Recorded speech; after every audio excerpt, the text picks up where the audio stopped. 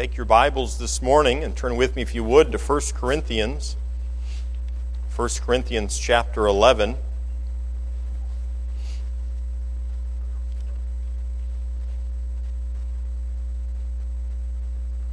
The song that the trio just sang, and they did a wonderful job, but the song that they just sang is setting from the book of Revelations, where the Lord Jesus Christ is high and lifted up, and around his throne there, or in that setting around the throne of God, they're singing, "Worthy is the Lamb," and they're crying out, "Worthy is the Lamb that was slain," to receive glory and honor and power, worship, really.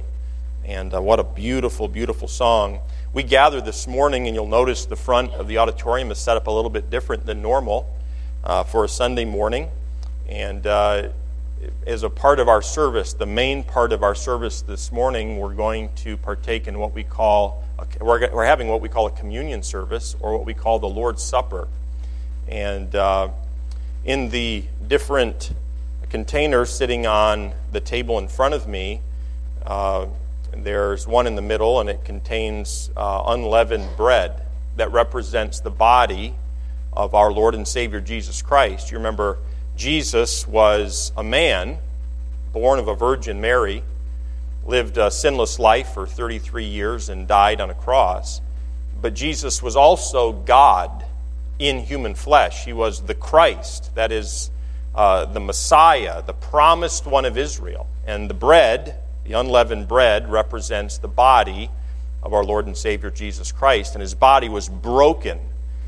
And so while they just sang about him as a lamb, the lamb high and lifted up, worthy of worship and praise, you remember he humbled himself and he came to this earth, an earth full of sin and rebellion against God, full of sinners like you and me who deserve death and hell for all of eternity, and yet God so loved the world that he gave his only begotten Son, that whosoever believeth on him should not perish but have everlasting life.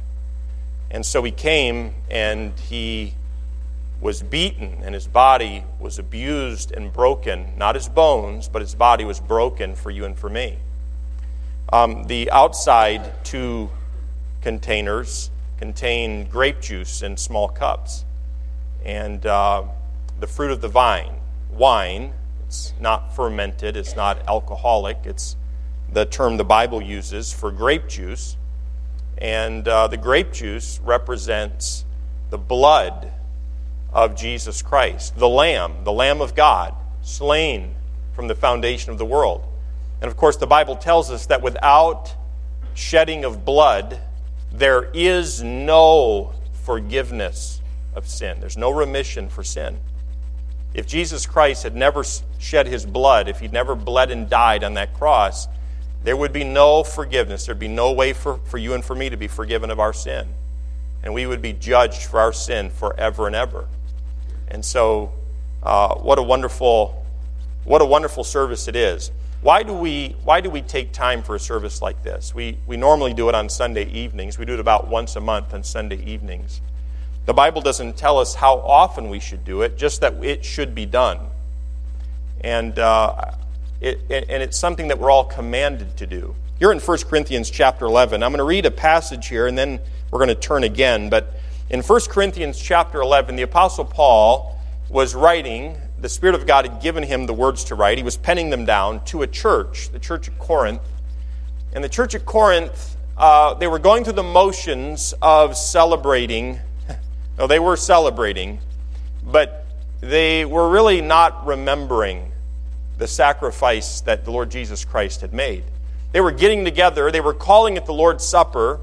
They were believing that they were obeying God's command, Christ's command, to partake of the Lord's Supper.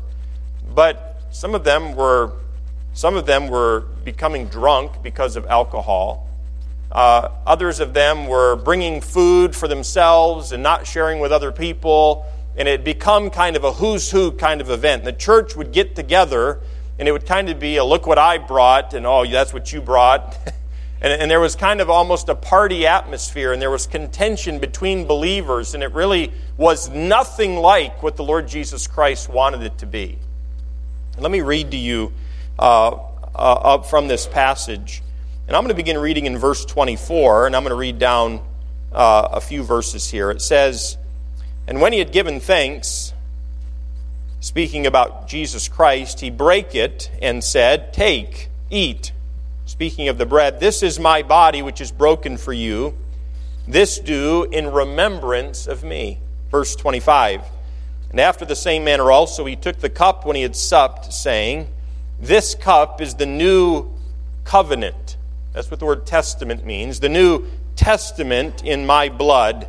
This do ye as oft as ye drink it in remembrance of me. For as often as ye eat this bread and drink this cup, ye do show the Lord's death till he come. Wherefore, whosoever shall eat this bread and drink this cup of the Lord unworthily," and the word unworthily there means irreverently, "shall be guilty of the body and blood of the Lord." And so I'll just say this, it's a serious matter to partake of the bread and the grape juice irreverently. It's a very, very serious matter. And Roman Catholicism teaches a doctrine that is unbiblical, okay? It's not taught in the Word of God, the doctrine of the teaching of transubstantiation. And their teaching is, and their belief is, that when you put the bread in your mouth, it becomes the flesh of Jesus. And when you put the juice in your mouth, it becomes the blood of Jesus. Okay, the Bible does not teach that. We do not believe that. We reject it completely. But these elements, while they do not become the blood and they do not become the body, they represent that. You see the picture, don't you? The bread represents Christ's body. The juice represents Christ's blood. And for us to partake of the bread and the juice and have a flippant, careless attitude like, this is just ridiculous. What's for lunch? I wish I weren't here. I don't even believe this. It is completely irresponsible, and it would be wrong to do that. Verse 28, notice he continues. How are we to partake of this communion service? Verse 28, "But let a man examine himself."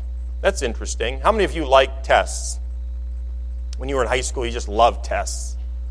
I've told you before that when a person's not prepared for a test, the test is about the worst thing in the world. But when a person is prepared for a test, it makes all the difference in the world. One of the reasons for the Lord's Supper and the communion service like this, that Jesus Christ has commanded us to partake of, is it brings us to a place in our lives that we otherwise might not come. Most of us as high school students most of us here, you tell me if I'm wrong, but most of us never went to our teacher and said, "Miss So-and-so, it's just been too long since I've had my last test. Can I take another test? Is there just a test you can give me?" I mean, I doubt. If that happened to you, you come tell me. I don't know if I'll believe you. But most of us don't go about through life looking to be tested. We just don't do it. And yet, testing is a good thing. Examination is a good thing. And so here the Apostle Paul is telling the church at Corinth, let a man examine himself. And the word examine means to test, to scrutinize. And then notice he said, examine yourself, not examine your wife. Or test your husband. Or test the guy across the aisle. He didn't say that. He said, let a man examine himself. That's a great thing to do. And part of the reason for the Lord's Supper, when we come together like this, is God wants you and me to take inventory of our lives. Am I walking in the truth?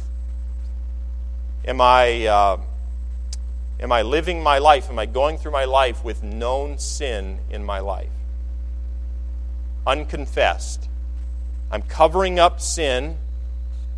and I'm pretending like everything's okay.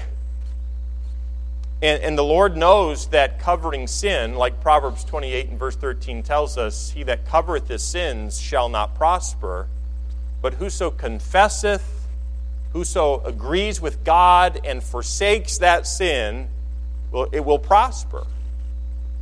And so he wants us to examine ourselves. And so it then says, and so let him eat of that bread and drink of that cup. For he that eateth and drinketh unworthily, there's that word again, it means irreverently. He that eateth of the bread and drinketh of the juice irreverently eateth and drinketh damnation to himself, not discerning the Lord's body. Not discerning.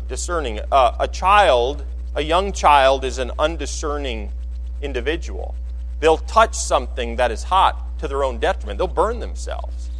They'll reach up and pull something down on themselves. They'll hurt themselves because a child is undiscerning. And what Paul is saying is, don't be that way. Don't be undiscerning when it comes to the elements here. This is very important. While it's just grape juice and it's just unleavened bread, it represents something that is incredibly valuable. It represents the body of our Lord and Savior Jesus Christ, and it represents the blood of Jesus Christ by which you and I have been forgiven of our sin. And he tells us the person who eats and drinks flippantly, carelessly, irreverently, drinketh damnation, and it refers to judgment. It refers to condemnation. It has the sense for a believer of chastening. It's very important that we partake in the right way. And look at verse number 30. Paul says this, for this cause many are weak and sickly among you. Talking to the church at Corinth, and many sleep. Paul literally says, some of you have partaken in such a way of the Lord's Supper with known sin in your life and just carelessly, really I don't care. I'm going to go through the motions of partaking of the bread and of the juice, and I don't care if this sin is in my life, God, you're just going to have to put up with it. Or, you know what, I really rather I was somewhere else, and we'll get this over with. And many of the believers in Corinth were not discerning. They didn't realize how important, which is really sad for a church member, don't you think? Someone who's been forgiven of their sin and delivered from hell for all of eternity. Not to value the sacrifice that was made for them. But that had happened in the church at Corinth. And so some of these believers, they were just going through the motions. And Paul says some of you are very sick. The chastening of hand of God has come upon you because of how flippant you've been with the Lord's Supper. And not only that, some of you have even died. Some of you are dead because you've been too careless about the sacrifice of the Lord Jesus Christ. Notice in verse 31, for if we would judge ourselves, that means discern ourselves. If we would take good, honest inventory of our own lives, we should not be judged. And that's what we need to do this morning. But when we are judged, we are chastened of the Lord, that we should not be condemned with the world. God chastens us sometimes, it's true. Like you and I as parents chasten our children. Why? Because we don't like our children? Because we like spanking? Yeah, I love that. That's wonderful. No, it's not that at all. I hate it. I don't like it at all. I do it because I love my children. And I would much rather my son or daughter, either my sons or my daughters, receive 2 swats on the behind in a proper way and learn the lesson now when they're 7 or 5 than have to learn those lessons of life when they're 22 or 18 or 20. You see what I'm saying?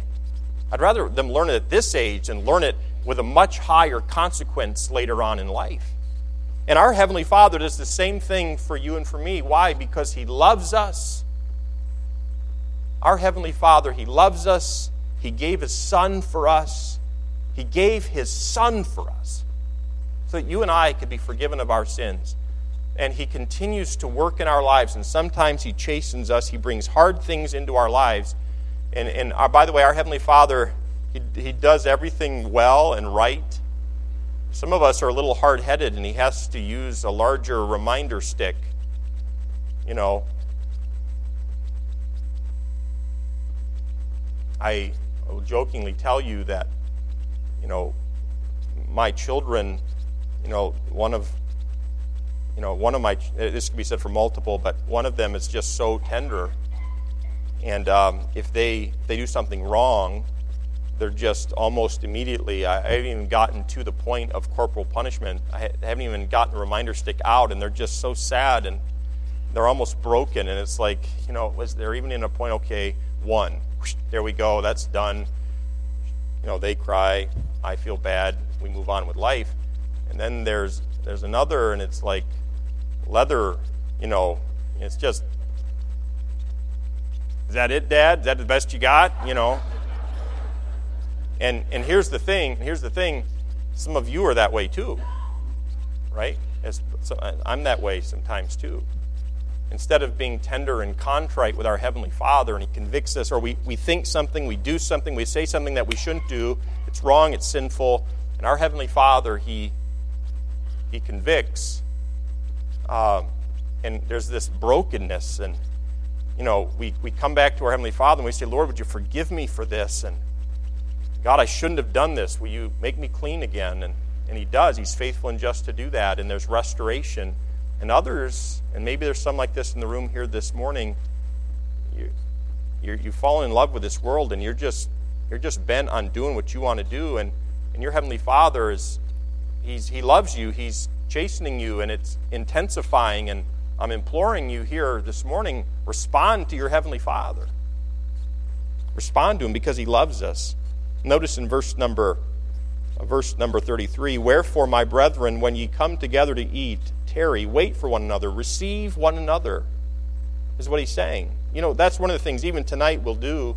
We're getting together for this Awana Grand Prix, and the children are out in junior church, but it's a silly thing. It's fun, but it's silly. It's a silly thing. But you know what? We're going to come together, and we're going to fellowship. We're going to enjoy one another's company. We're going to laugh. We're going to laugh at each other, and it's just going to be a good time. We're going to talk with one another. It's a time of encouragement.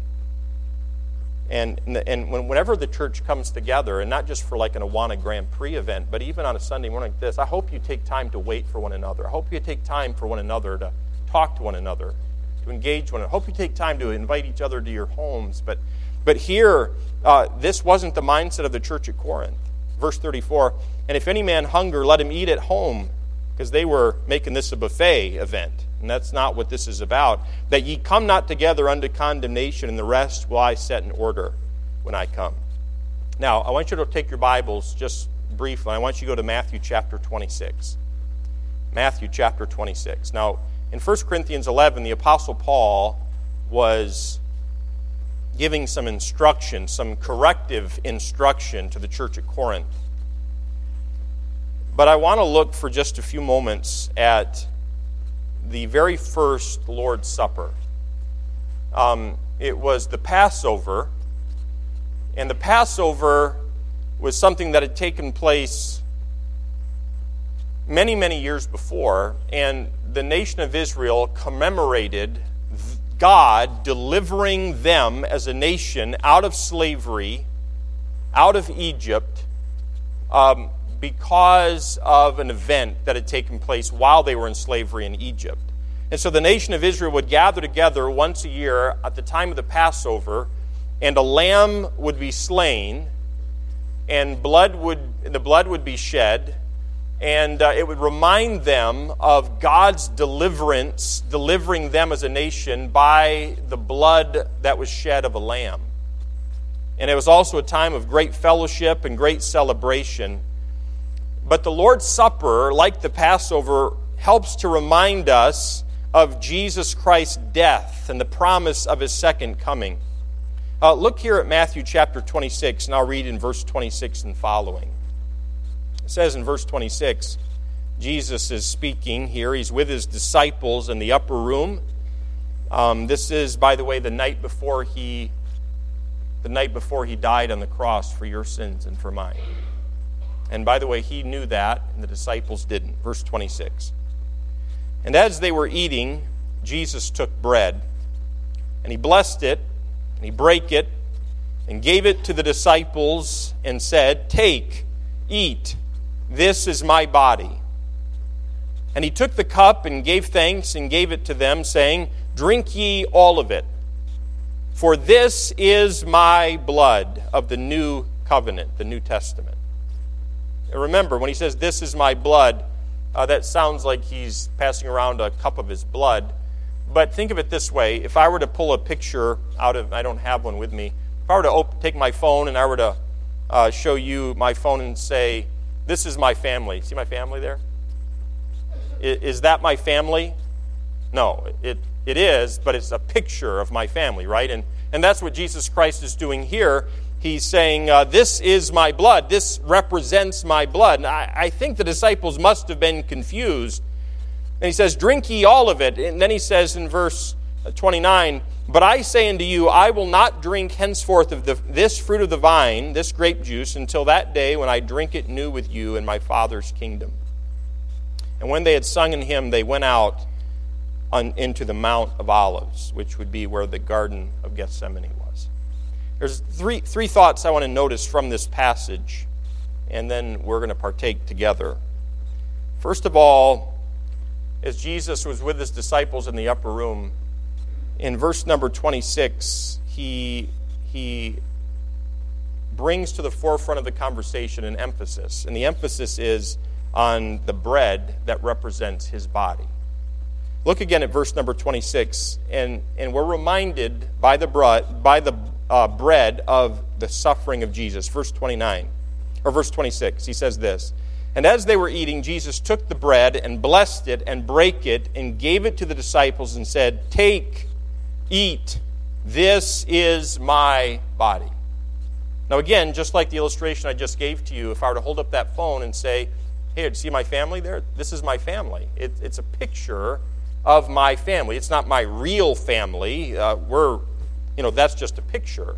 And likewise, this bread wasn't his flesh. He wasn't giving out pieces of himself to chew on.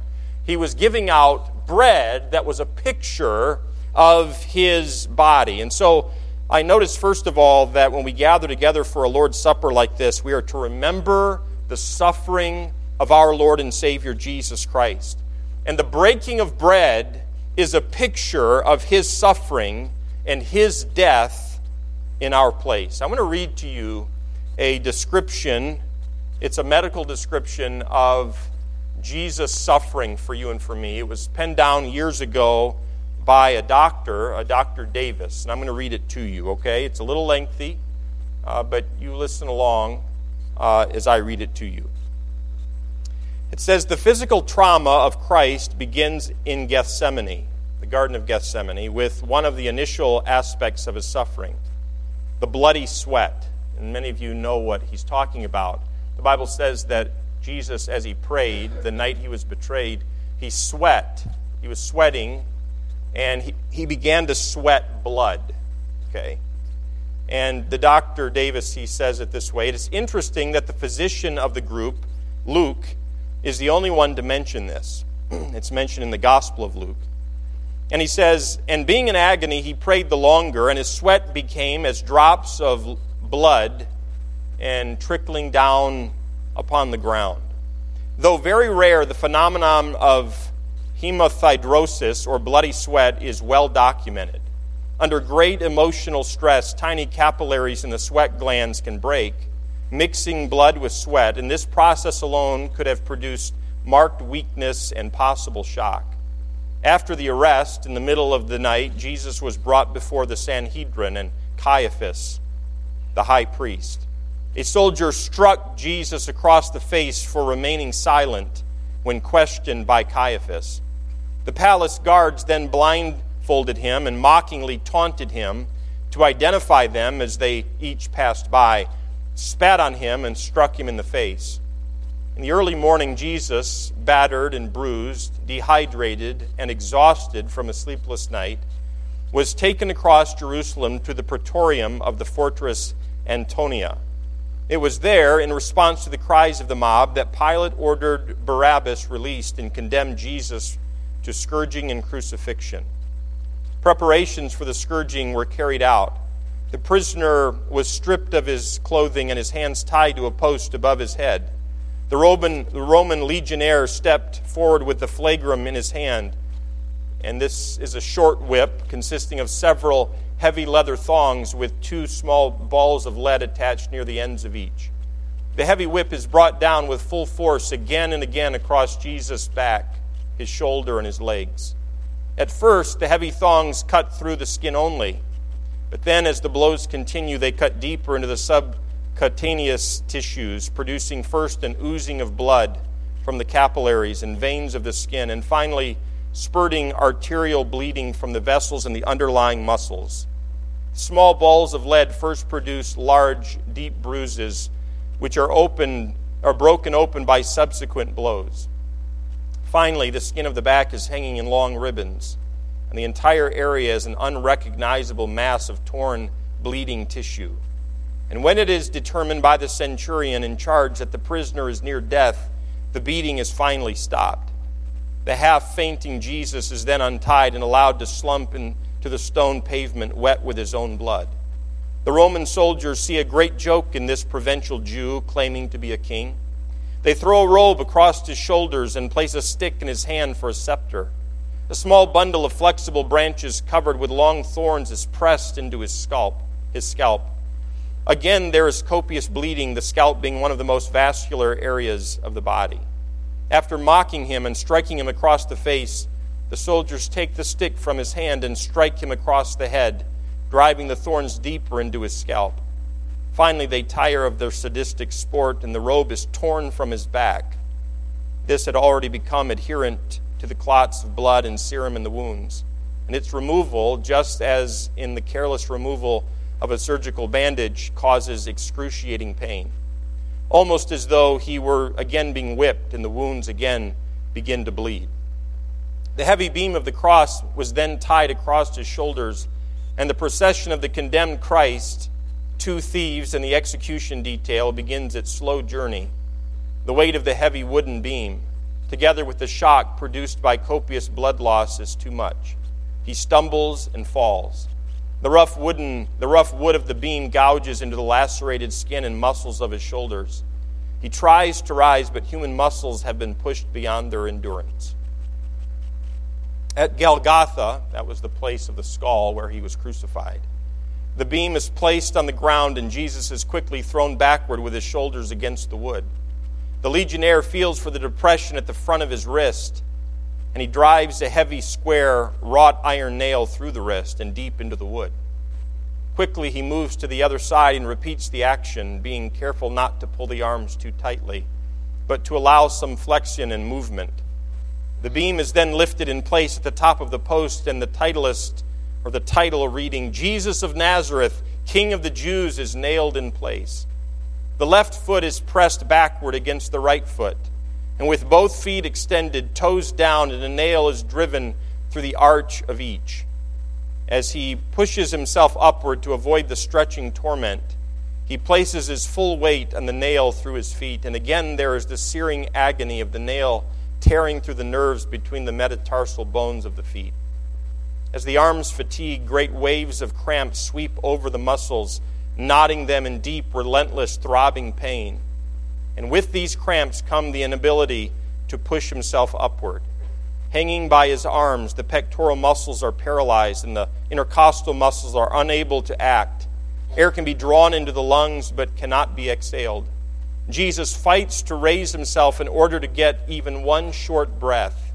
Finally, carbon dioxide builds up in the lungs and in the bloodstream, and the cramps partially subside.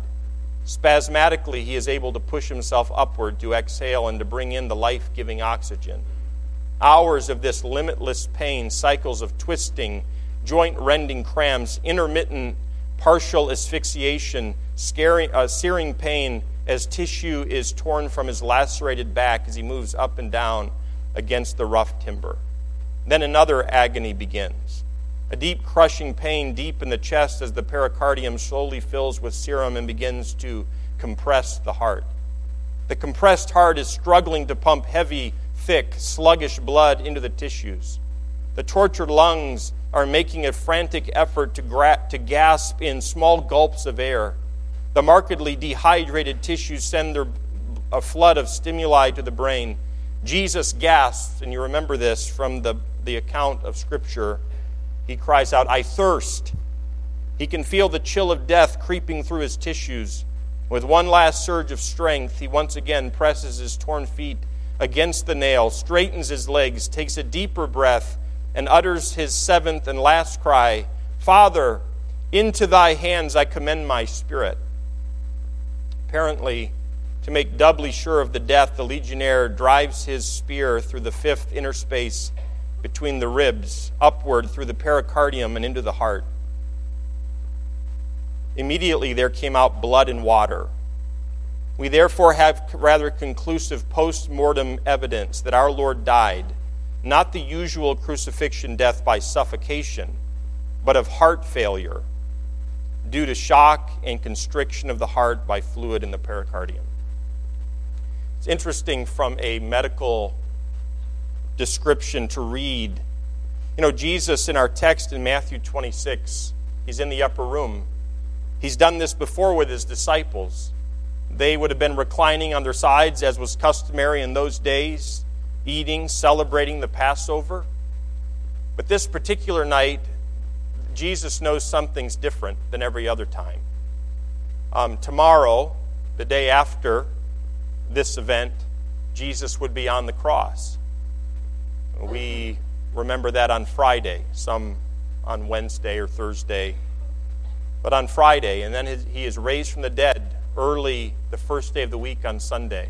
The disciples have no idea this is coming. Jesus Christ does, and as he sits there reclining with his disciples, he takes the bread and he passes it around and he says, "Take, eat, this is my body." He takes the juice and the cup and he passes it around and he says, "Drink ye all of it in remembrance of me, and this is my blood." And in the disciples' mind, they have no idea what's coming the next day, but Jesus Christ knows by the next day at 9 a.m., Jesus would be hanging on the cross. The Lamb of God, God in human flesh. And by 3 o'clock the next day, Jesus would be dead. And so he wants us to remember the suffering that he endured.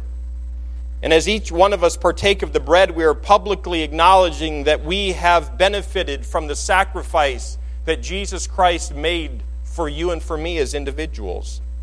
And that's where we get the name communion, a partaking, a sharing, a fellowship. And that's what this is. It's a communion. We all gather here this morning as a church, those of us who are born again, because we have something in common.